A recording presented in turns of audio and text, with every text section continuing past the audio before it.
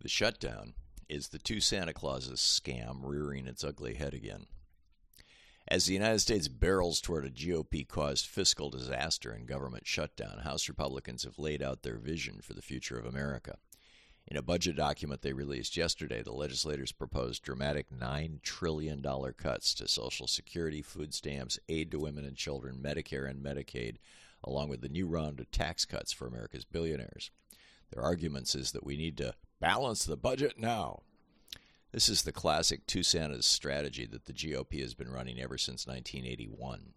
In addition to showing the hypocrisy and depravity of these politicians who are happy to live on the largesse of right-wing billionaires but see no benefit in feeding hungry children, it also shows that Jude Wanniski's grand plan, adopted by Reagan in 1981, is alive and well. It's no accident or coincidence that the threat of a failure to pay the nation's bills or fund an upcoming new year never once happened during the presidencies of Reagan, Bush, or Trump, or that it did happen every single time during the presidencies of Clinton, Obama, and now Biden. You could even call it a conspiracy. There's an amazing backstory with a unique name here, and it all started with a guy named Jude Wanniski, who literally transformed American politics with a plan that the American mainstream media, astonishingly, continues to ignore. Here's how it works, laid out in simple summary. To set up its foundation, Wanniski's two Santas strategy dictates when Republicans control the White House, they must spend money like a drunken Santa and cut taxes on the rich, all to intentionally run up the U.S. debt as far and as fast as possible. They started this during the Reagan presidency and tripled down on it during the presidencies of Bush and Trump, with massive tax cuts for billionaires and increases in spending across the board. Those massive tax cuts and that uncontrolled spending during 4 Republican presidencies produced 3 results. 1, they stimulated the economy with a sort of sugar high, making people think that the GOP can produce a good economy. 2, they raised the national debt dramatically. It's at $33 trillion today, almost all of which tracks back to Reagan's, Bush Jr.'s, and Trump's massive tax cuts and Bush's 2 illegal off-the-books wars. And 3, they made people think that Republicans are the tax cut Santas. Then comes the part 2 of the 1-2 punch. When a Democrat is in the White House, Republicans must scream about the national debt as loudly and frantically as possible, freaking out about how our children will have to pay for it, and you must cut spending to solve the crisis. The debt crisis, that is, that they themselves created with their massive tax cuts and wild spending. Do whatever it takes, the two Santas strategy goes. Tie up legislation, deny a quorum, filibuster, shut down the government, whatever. Which is why, following Wanniski's script, Republicans are again squealing about the national debt and saying they'll refuse to fund the government, possibly crashing the U.S. economy. And once again, the media is preparing to cover it as a debt crisis, rather than what it really is, a cynical political and media strategy devised by Republicans in the 1970s, fine-tuned in the 1980s, and since then rolled out every time a Democrat is in the White House. Politically, it's a brilliant strategy that was hatched by a fellow most people have never heard of, Jude Wanniski. Republican strategist Wanniski first proposed his two Santa Clauses strategy in the Wall Street Journal in 1974, after Richard Nixon resigned in disgrace and the future of the Republican Party was so dim that books and articles were widely suggesting the GOP was about to go the way of the Whigs.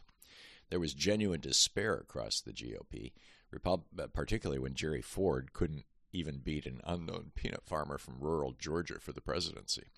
Wanniski argued back then that the Republicans weren't losing so many elections just because of Nixon's corruption, but mostly because the Democrats had been viewed since the New Deal of the 1930s as the Santa Claus Party. On the other hand, the GOP, he said, had been widely seen as the party of Scrooge because ever since the 1930s they'd publicly opposed everything from Social Security and Medicare to unemployment insurance and food stamps. The Democrats, he noted, had gotten to play Santa Claus for decades when they passed out Social Security and unemployment checks, both programs of FDR's Democratic New Deal, as well as their big government projects like roads, bridges, schools, and highways that gave a healthy union paycheck to workers and made our country shine. Even worse, Democrats kept raising taxes on businesses and rich people to pay for all that free stuff. And Democrats' 91% top tax rates on the morbidly rich didn't have any negative effect at all on working people. Wages were steadily going up until the Reagan Revolution, in fact. It all added, Wininski theorized, to the public perception that the Democrats were the true party of Santa Claus, using taxes on the morbidly rich to fund programs for the poor and the working class. Americans loved the Democrats back then, and every time Republicans railed against these programs, they lost elections. Therefore, Wininski concluded, the GOP had to become a Santa Claus party, too. But because Republicans hated the idea of helping working people, they had to come up with a new way to convince average voters that the GOP, too, had the Santa spirit. But what? Tax cuts, said Wininski. To make this work, the Republicans would first have to turn the classical work of economics, which had operated on a simple demand-driven equation for 7,000 years, on its head. Everybody then understood that demand, working-class wages, drove economies because working people spend most of the money they earned in the marketplace, producing demand for factory output goods and services. To lay the ground for two Santa Clauses in 1974, Wininski invented a new phrase, supply-side economics, and claimed the reason economies grew and became robust wasn't because people had good union jobs and thus enough money to buy things, demand, but instead because businesses made things, supply, available for sale, thus tantalizing people to part with their money. The more products, supply, there were in the stores, he said, the faster the economy would grow. And the more money we gave rich people and their corporations via tax cuts, the more stuff, supply, they generously produce for us to think about buying. At a glance, this 1981 move by the Reagan Republicans to cut taxes while increasing spending seems irrational, cynical, and counterproductive. It certainly defies classic understandings of economics. But when you consider Judah Wininski's playbook, it makes complete sense. To help, Arthur Laffer took the equation a step further with the famous Laffer curve napkin scribble he shared with Dick Cheney and Don Rumsfeld over lunch.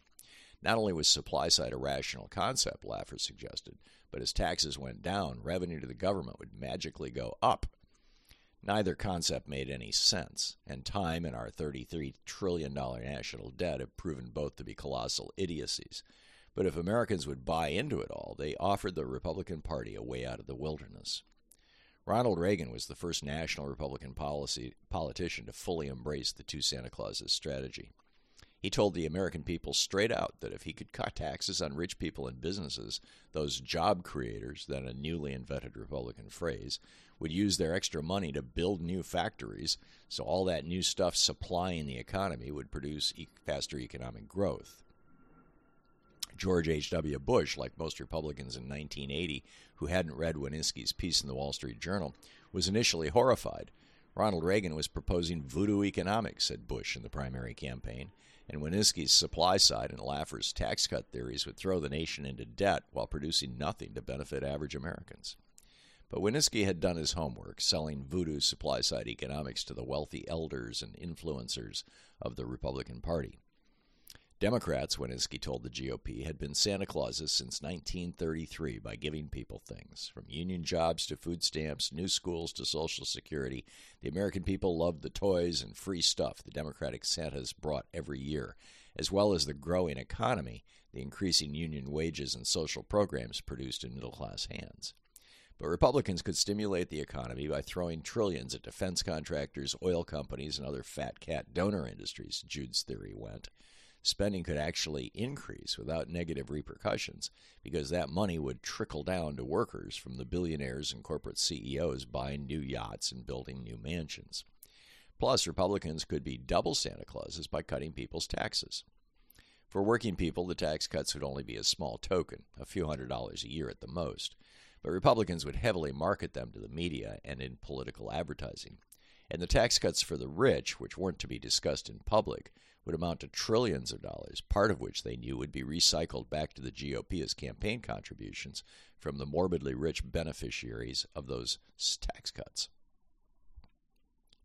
There was no way, Wininski said, that the Democrats could ever win again.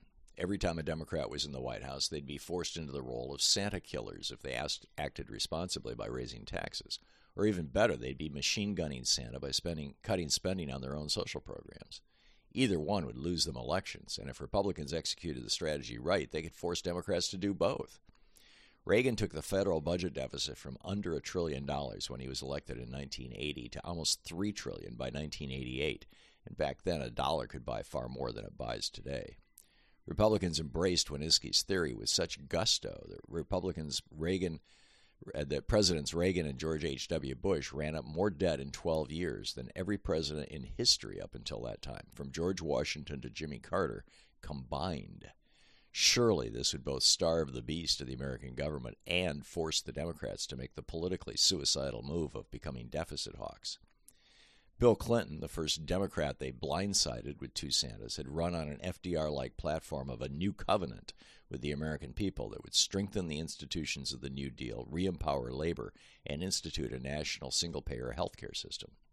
A few weeks before his inauguration, however, Winski insiders Alan Greenspan, Larry Summers, and Goldman Sachs co-chairman Robert Rubin famously sat Clinton down and told him the facts of life. Reagan and Bush had run up such a huge deficit that he was going to have to both raise taxes and cut the size of government programs for the working class and poor. Clinton buckled under the threat of a government shutdown. He raised taxes, balanced the budget, and cut numerous social programs. He declared an end to welfare as we know it, and in his second inaugural address, an end to the era of big government. Clinton shot Santa Claus, and the result was an explosion of Republican wins across the country as GOP politicians campaigned on a Republican Santa platform of supply-side tax cuts and pork-rich spending increases.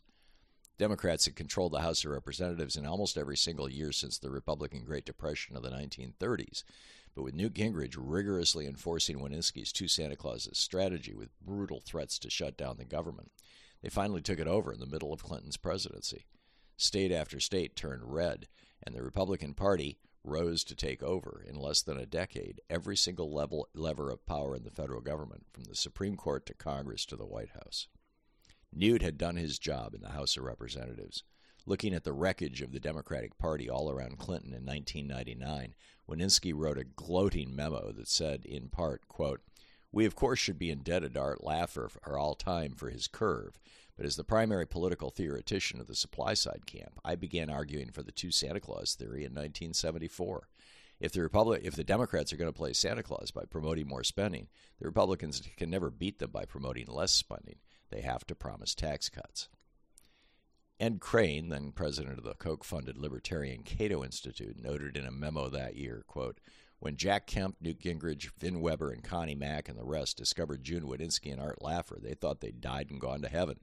In supply-side economics, they found a philosophy that gave them a free pass out of the debate over the proper role of government. That's why you rarely, if ever, heard Kemp or Gingrich call for spending cuts, much less the elimination of programs and departments." Two Santa Clauses had fully seized the GOP mainstream. Never again would Republicans worry about the debt or deficit when they were in office, but they knew well how to scream hysterically about it and hook it in the economically naive media as soon as Democrats again took power.